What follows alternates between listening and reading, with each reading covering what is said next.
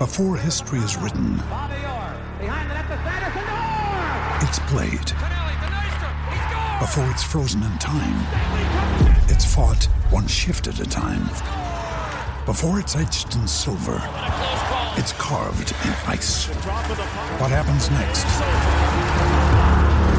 will last forever. The Stanley Cup Final on ABC and ESPN Plus begins Saturday.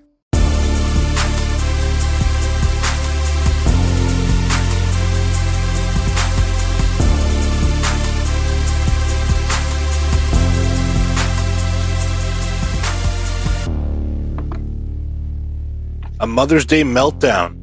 Welcome back to another Leafs Talk episode. Kyle can't be with us tonight again. He's exhibiting COVID symptoms, so he's resting. Speaking of COVID, I've been battling COVID now for about a week. Scott for about 2 days now. So if you hear random mutes or anything, or coughs or sneezes, it's because we are also fighting COVID. As mentioned off the top, it is Mother's Day. I don't believe it's Mother's Day anywhere else outside of North America. So happy Mother's Day to all North American mothers out there. Actually, all mothers around the world. There is numerous probably mothers that listen to this podcast. I'd imagine at least a handful. Just to get started here, obviously, little personal note here. Mother's Day today. Kind of sucked for our mom. She couldn't see the rest of our siblings. Me and Scott both have COVID, and so do my parents. So she couldn't see the rest of our siblings. So, Mom, if you listen to this, we hope you enjoyed your dinner, and we love you. We're gonna welcome Latvia.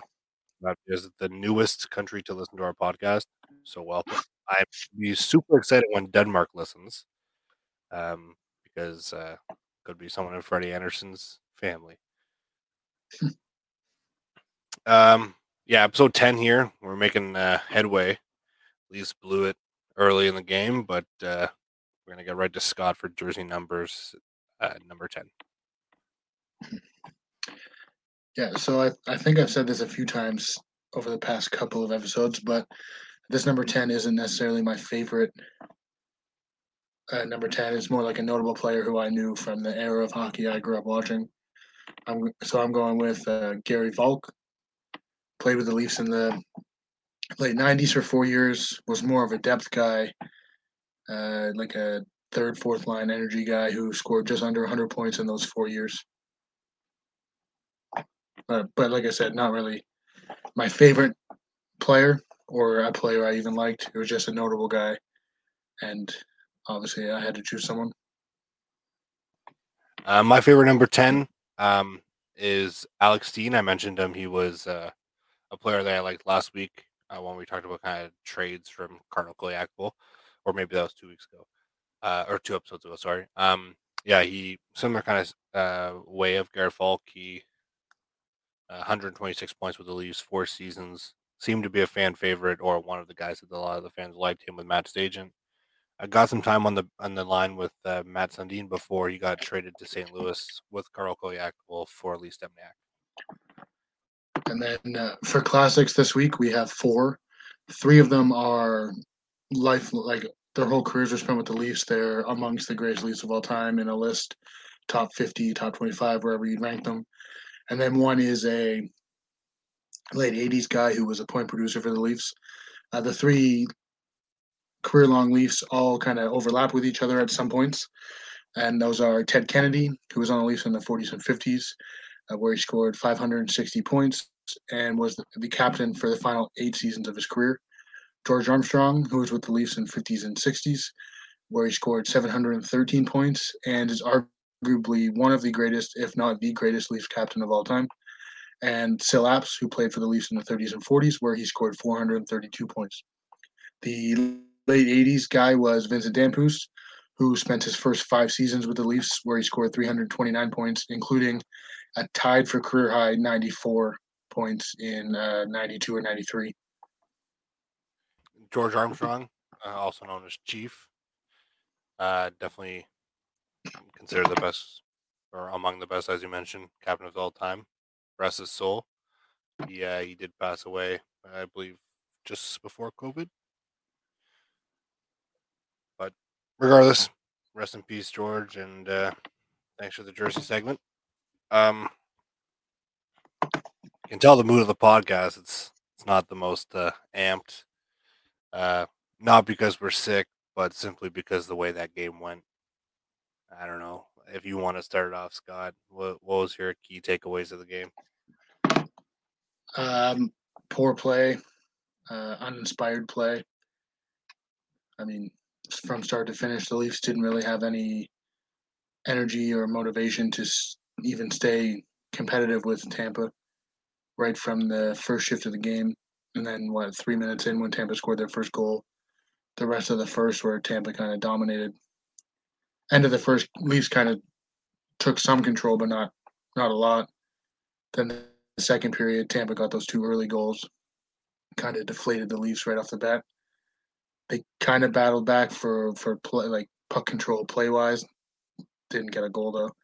They did get a couple in the third, but by then it was too late. Tampa scored a couple empty netters where the Leafs were trying to score 3 with 5 minutes left with an empty net, but didn't work out for them. So yeah, it was Tampa controlled the game, physicality, like just puck control from start to finish, and Toronto just couldn't match. Yeah, I do want to shout out Will Nylander. Although there's a couple iffy plays that he made. One was like already gone viral where he stopped up into the offensive zone. It kind of seemed like he was beating out the icing and then stopped up. It was weird. The other play was that empty net play where he passed it across. So I guess, in our opinion, I guess it was more he was trying to get Riley to touch the puck, so then it was a delayed offside rather Yeah. than go down the other way. But he did get 2 goals, so good for him. Obviously, gets off the schneid a little bit and gets on the goal column. So, yeah. But I can honestly say that might be the only key takeaway of the game in this one was, like, I mean, the last episode we kind of titled "Facing Adversity" because they faced the adversity and they overcame it. In the article I wrote about facing adversity and overcoming it. In this game, it just kind of seemed like the only way that they're going to overcome this is coming out and scoring in the first period next game. Like you have to come out and put on a dominating performance, or else you look weak, soft, and purposeless, like Sheldon Keefe called you the team earlier this season. Yeah. It seems like Pardon? after game one, the team that's had control late in the third or majority of the third has come out the next game and kind of took control early. Like game one was a bit like Tampa had some pressure in the third, but Toronto won 5-0. But then game two, Tampa came out early, scored a couple. Leafs kind of piled it on late, but it was too late. They lost 5-3. The next game, the Leafs came out early, scored a couple, and then by the end of the game, Tampa was trying to relentless in the third, trying to tie it, but couldn't. Now this game, Tampa came out early, scored a couple, took control of the game. And then luckily the Leafs had pressure at the end there, minus the 2 empty nets, but it just seems a coincidence that the games 2, 3, and 4 now, the team that had pressure towards the end of the game came out the next game early and kind of took control. Also, I just have a correction. For some reason, I said 92-93 with Dan Pusa's 94 points. It was 89-90. So just a correction on that. I don't know why I said 92-93. I knew it was 89-90. All right, way to go, Kyle. Yeah. I do think there's one thing that we mentioned. I actually screenshotted it, so 2 seconds to pull this up. Me and Scott thought this is interesting. Obviously, there was a penalty that broke this up. But with 11:40 left in the first period, Austin Matthews had played a minute 42. At that point, when I screenshot this, Mitch Marner was going on the ice for the penalty kill, so he had then passed over Austin Matthews. Jason Spezza was at 108, and Michael Bunting was at 108. Alex Kerfoot was at 151, who was on his line, and that's like Austin Matthews was like the third lowest player on the Leafs in ice time, going into almost 10 minutes in the first period. If you watch the Canadian broadcast, or maybe you just watch it from America. Like there's many streaming apps. You would have heard Elliot Friedman talking about the penalties and how it disrupts the star players getting in the flow, and then you would have heard Kevin Bieksa talk about how they shift Austin Matthews third in the rotation, which was to their disadvantage in game one because they ended up getting a 5-minute penalty and a 7 minutes of penalties in the first 10 minutes of the game or whatever. We had talked about it a little bit, but like Austin Matthews needs to get going early in the game. Like you saw him bobble pucks on the power play and this and that, but like he just looked kind of out of it by the end of the first period. Like, yeah, he stayed out there for the full 2 minutes, and yeah, he was getting some looks on the power play. But like the guy's not shooting the puck. Like that power play, he could have wristed off a couple shots, but instead he's just kind of passing around, bobbling pucks. Like I don't know what kind of job Sheldon Keefe needs to do to change it, but I don't know what your opinion on it is. But something needs to change. Like they need to either start him or put him out second shift. Yeah, no, I agree. I mean, I understand why they started the Mikheyev line, Engvall, and Camp specifically because how well they did late in the third last game where they got the two empty netters to kind of solidify it for Toronto. Was it last game? Yeah, it was last game. And then, but yeah, I think you need to start Matthews even like game 2 or 3, whatever one it was, where the Tavares line came on first, then Matthews came on next. Like the offense runs through Austin Matthews and Mitch Marner. No offense to John Tavares and Willie Nylander, but those are your two biggest offensive stars. Why wouldn't you automatically start them on the game, try to get the tempo going? And you could even see it in the first period of this game where the first 10 minutes, like we said, Austin Matthews played a minute 40 or around there, and the Leafs just looked like Tampa was all over them.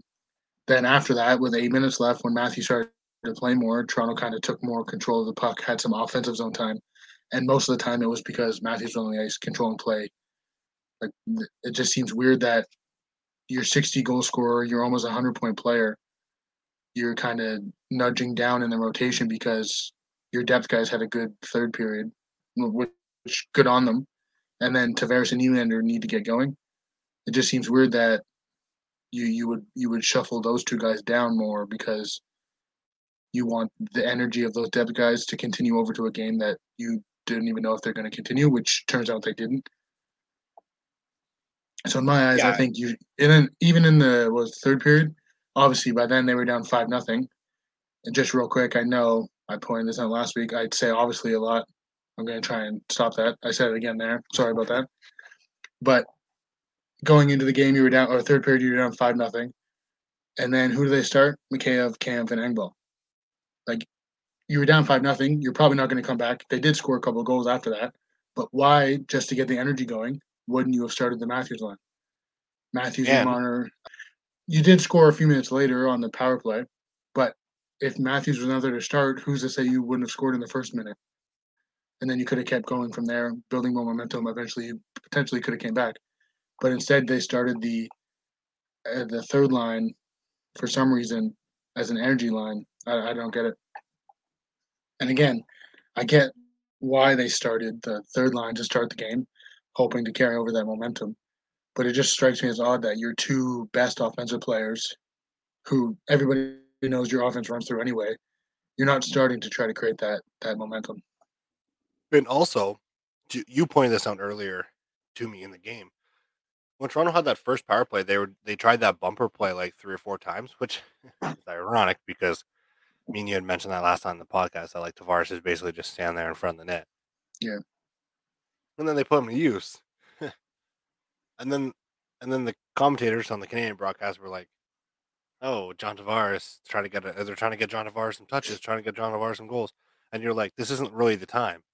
Like, you're down 3-0 with a power play that could have, like, if they would have scored there, they probably would have came out maybe in the second period and actually dominated, you know? Yeah, because at that point it was only 3-0. And like a late period goal on the power play could have sparked your team. Then the talk in the intermission, captains, veteran players, coach, whoever it was, could have came out with more energy in the second, and who's to say Tampa would have got those 2 goals. It was weird to me that they were kind of going the power play through Tavares at that point to try to get him a goal when you could have tried to score. And no saying that that couldn't have worked. Tavares could have scored there. Obviously, he didn't. Sorry about that. But I feel like they should have focused more on getting a goal, no matter who it was, instead of continuously trying to get to Tavares to put in the net. Then, if you do score, after that, you can worry about getting Tavares a goal, and then other people can join in. Yeah, I think like Toronto did score 3 in that game, and if you would have ended the like the pressure from Tampa, you would have been in a different situation. I think. Sorry, excuse me. You would have been in a different situation going into the second, going into the third, whatever period you're talking about. But like in my opinion, based solely on what had happened in the first period, Toronto needed a not to pass the puck to Tavares. Like you need, yeah, sure you need to, but like don't focus so much on John Tavares or William Nylander or Matthews.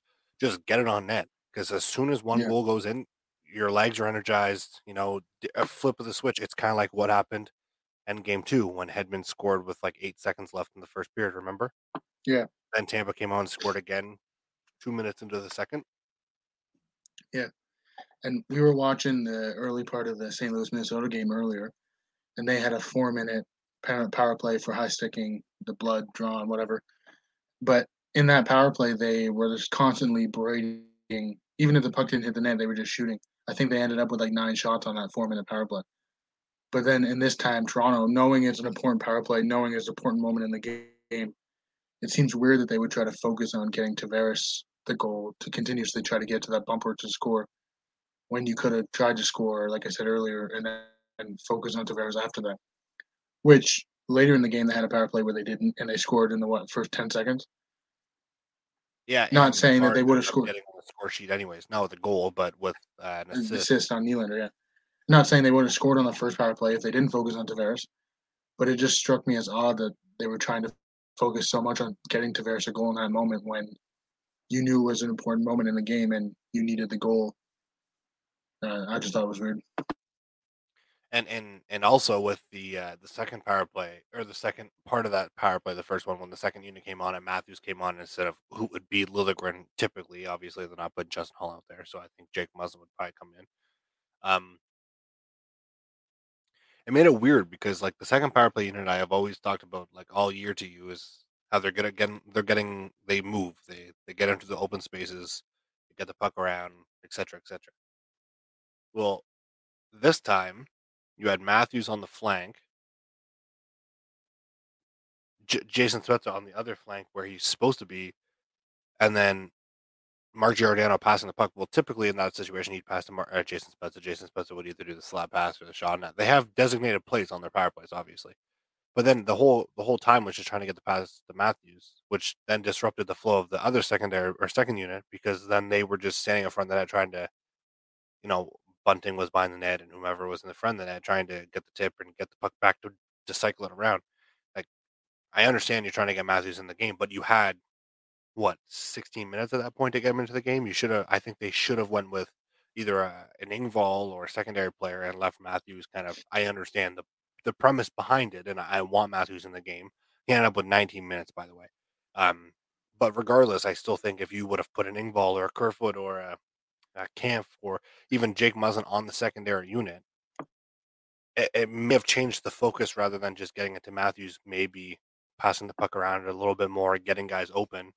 You know what I mean? Like, it just seems like Sheldon Keefe got outcoached in the first period.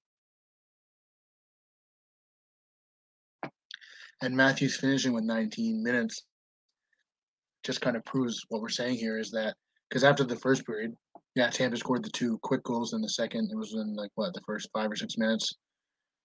Then after that, the game was kind of more even.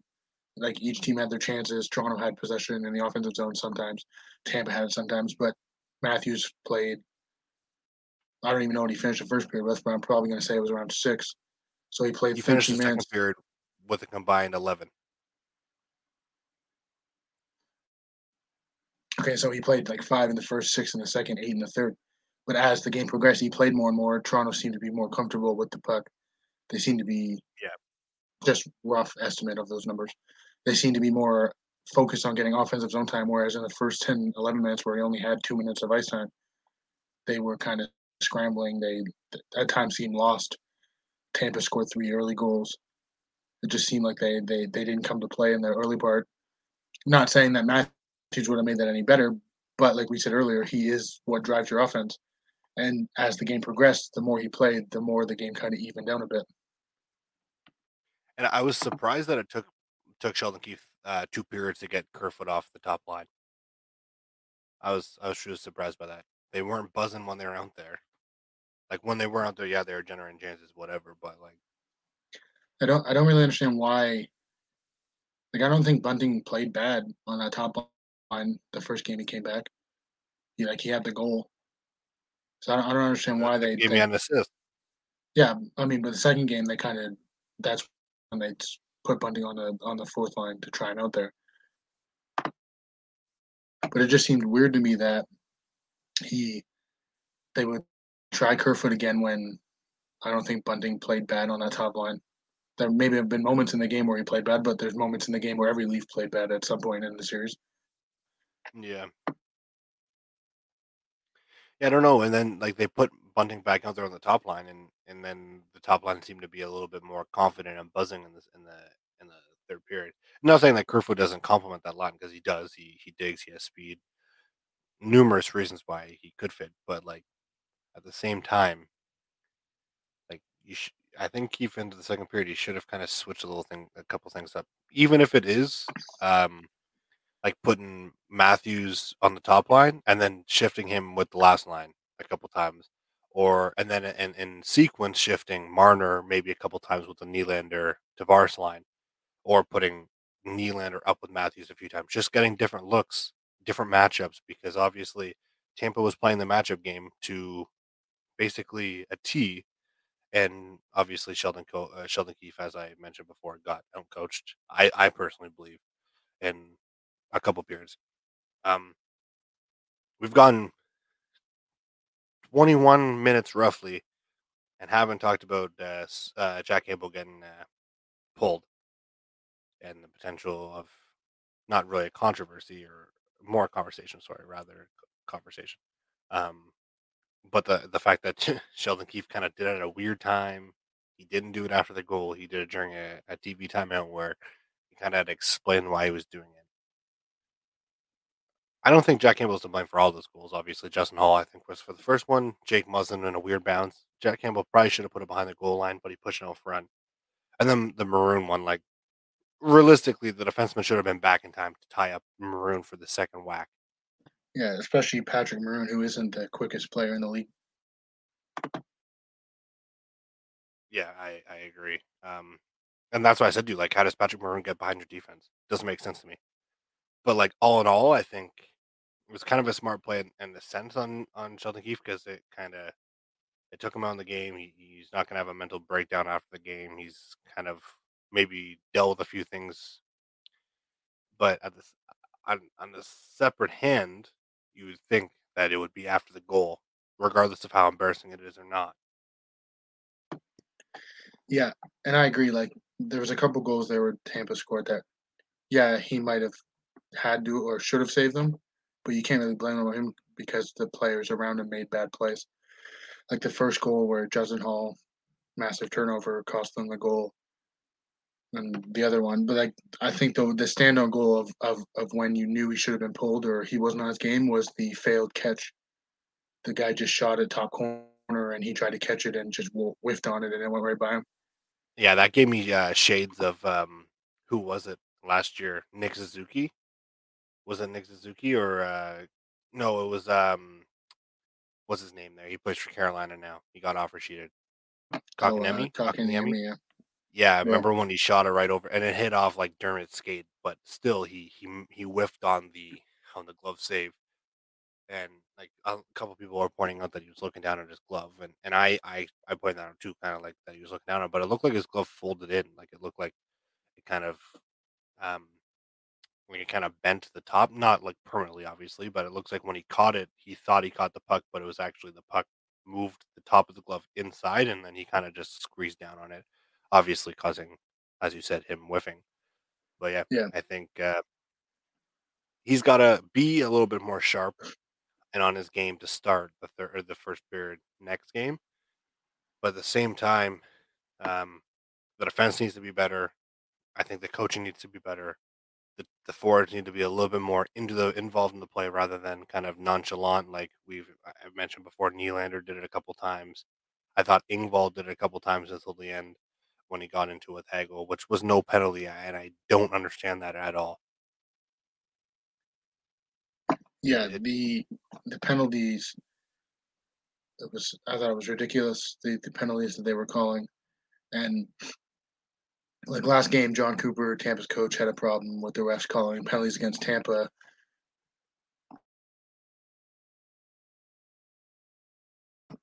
And this game, hopefully Sheldon Keefe comes out and says something after the game because some of those penalties were ridiculous. Like the John Tavares or whoever it was got the hooking penalty for placing his stick on the guy's leg, and then the guy just fell over. The Yeah, that was Ingvald. It Michael wasn't. Bent was it Engvall? Didn't John Yeah. Tavares get a penalty too? Well, there was one of Maybe them. it was John Tavares. Yeah. There was one of them where like the stick just lightly touched the guy's leg. It was like just resting on his leg, and the guy just tumbled forward. John Tavares was making like the dive Yeah, it was John gesture. Tavares. Corey Perry. Yeah, and the Michael Bunting high stick where his stick was just tangled up with the guy. The guy's stick made contact with Bunting's face too. Bunting just didn't react, so they gave the penalty to Bunting. The Andre Kasha high stick where the guy was holding his stick and then he just kind of pulled on it to get it out of the guy's grip and it swung around hitting Nick Paul in the face. The tripping call was that in the first period. The defenseman, I don't remember what defenseman it was. Might even have been a forward, but like they just slightly touched the guy and he went head over heels into the boards.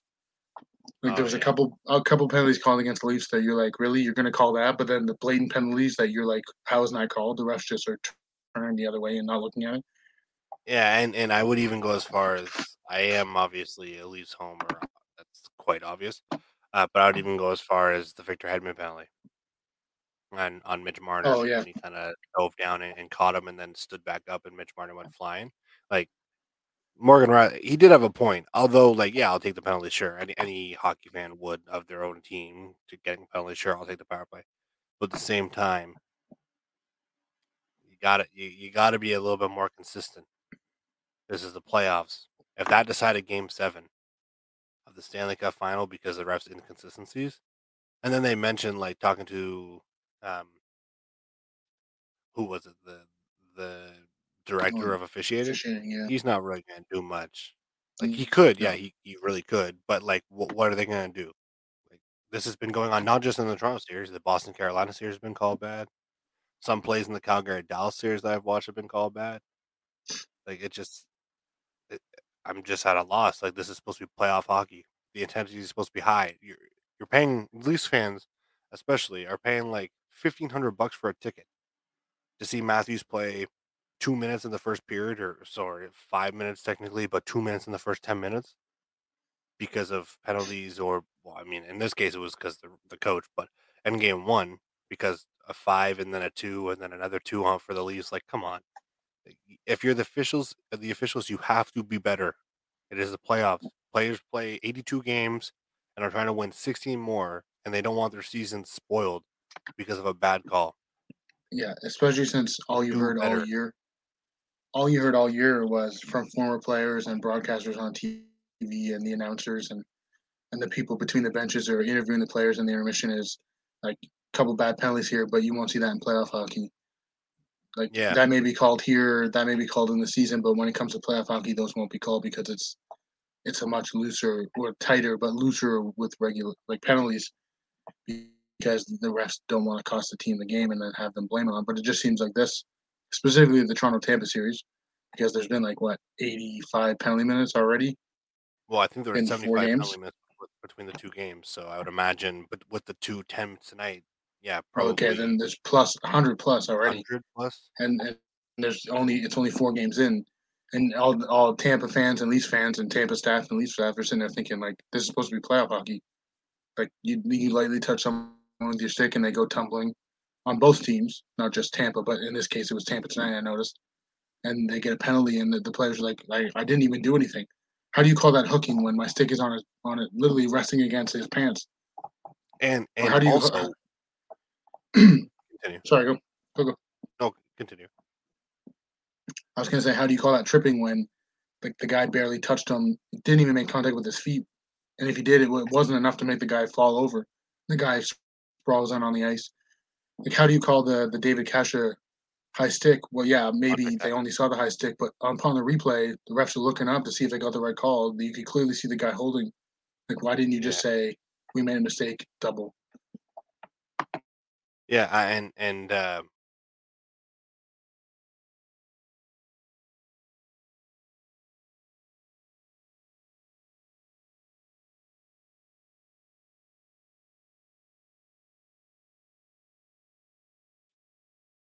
but somehow you call him that, so good on you. In terms of Somehow you're calling what? David Kasha, you called Andre Kasha David Kasha? Oh, did I? Andre Kasha, Yeah, sorry. I mean that's cool. Like I don't care, but it's just funny that you call them Andre Kasha and people don't even probably know who that is. But yeah, it's his brother who plays for Philly. It's far beam. I think the thing that shocks me the most about it is like Craig Simpson, who's the I guess analyst on the color commentating group. He was even shocked at the end of the game that there's no penalties, like on the Engvall Hagel, the Braden Points cross checking Morgan Riley in the face, almost like in the chest face area, and then Morgan Riley like uppercutting him. Yeah.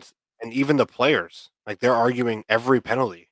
Like at the end of the day, the refs have to look at like the NHL has to look at how bad, and I know these two could not be correlated. I understand. The NHL has to look at how mad and how bad it looks in the MLB right now, and think I can't be like that. Like, umpires are calling balls and strikes at 60%. Yeah. And then the NHL is like, people are literally not watching playoff hockey because it's not even there's a scrum. Oh, and I want to mention this before I get a word from our sponsor here, because I thought this was vitally important to Toronto, and the refs ruined it. John Tavares goes into the net, okay? Two guys grab John Tavares. That's when Sergachev got the extra penalty, or the penalty for roughing, because he punched John Tavares in the face twice. The refs go in, see two Tampa players grabbing JT. One was throwing punches to his face. Who does the ref grab? William Nylander. The guy that everyone says is weak, is a pretty boy, is this, is that, fancy pants, tweedle toes, whatever the heck you want to call him, twinkle toes, sorry, whatever you want to call him, that they call him out there in Leafs Nation. And he's getting into it. He even threw a left hook at Kucherov's face. This guy's going kind of maybe berserk a little bit, frustration setting in. Maybe he's just straight up pissed off. And then you pull him out of the pile. Of all people, you don't pull the two guys that are punching JT in the face. You pull Willem Nylander, who just stood for his teammates and himself for the first time since that Washington series when he dropped like TJ Oshie. Like, what? Why is it only the Leafs players that got? I mean, this instance, I'm pissed because it's Willem Nylander, and I like to see that. But also, like we've mentioned this before, Wayne Simmons goes in, he gets pulled on first. Kyle Clifford goes in, he gets pulled on first. Patrick Maroon goes in, nope. Corey Perry goes in, nope. In this case, I don't even know who it was that went in with him, Sergachev, whomever. Sergachev doesn't get pulled out, but he gets the extra penalty for roughing because he made an idiotic move and punched him twice in the face. Yes. Like, I don't know what your take on this, Scott, is, but it's starting to piss me right off that Toronto players are getting pulled in the pack first, because it just buys into the narrative that Toronto's soft and weak when they're actually potentially not. We just don't get to see that side of them. Yeah, I mean, in that moment, maybe they pulled Nylander because of they saw the left hook to Kucherov. Maybe they didn't, but I'd agree in the generalized overall series, it has been, or it does seem like the Leafs players are the ones who the refs are kind of pulling away, skating away. Then it kind of, the other refs are kind of separating everybody else, and it seems specifically in the first two games there was the Wayne Simmons, like when they had the line brawl there. Excuse me. Simmons was already being led away from all the scrums. He wasn't even allowed to even go near it. Eventually, he did. He got penalized for it, and then I think he got fined for it too. But I agree. It just seems weird that the Leafs players are the ones who the refs grab a hold of in those moments. Maybe it's reputation in the case of Simmons, Clifford. But it's William Nylander. What reputation does that guy have as a tough guy? No, I wasn't talking necessarily about Nylander, but in past games, you mentioned Simmons and Clifford. Maybe the refs are pulling them away because of reputation. And in this instance, I don't know why Nylander was pulled away instead of the guys punching and trying to knock over Tavares. Maybe it was just that ref didn't want to get in the middle of it, so he didn't get hit, so he kind of just grabbed the first person he saw. I don't know. But I agree. In the generalized series, it does seem. What? Sorry? That just confuses me. Yeah. In the general overall series, it has seemed like, specifically the Leafs tough guys, have been more led away from the scrums while the Tampa players are in there punching, shoving, ice, kind of throwing their sticks around. Yeah, I don't know, but it's getting annoying as a hockey fan to see all these penalties. We'll get a word from our sponsor here when we come back. We're gonna cut this one short. We obviously are only really truthfully doing this podcast tonight because, well, for you guys, the fans, the listeners, we want to keep consistency. Um, you guys are obviously somewhat liking what we're doing, so and we made a promise to you to do it after every playoff game. So we're gonna try and get a word from our sponsors, do the Unintended Scoreboard, and kind of just wrap this up. And whatever we missed, we can talk about more after game. What's that, game 5? Yeah. Game 5 on Tuesday.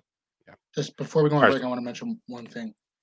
Yep. I thought it was funny how in game 1, Toronto was up 5-0. Tampa kind of came on a little bit late, but didn't score.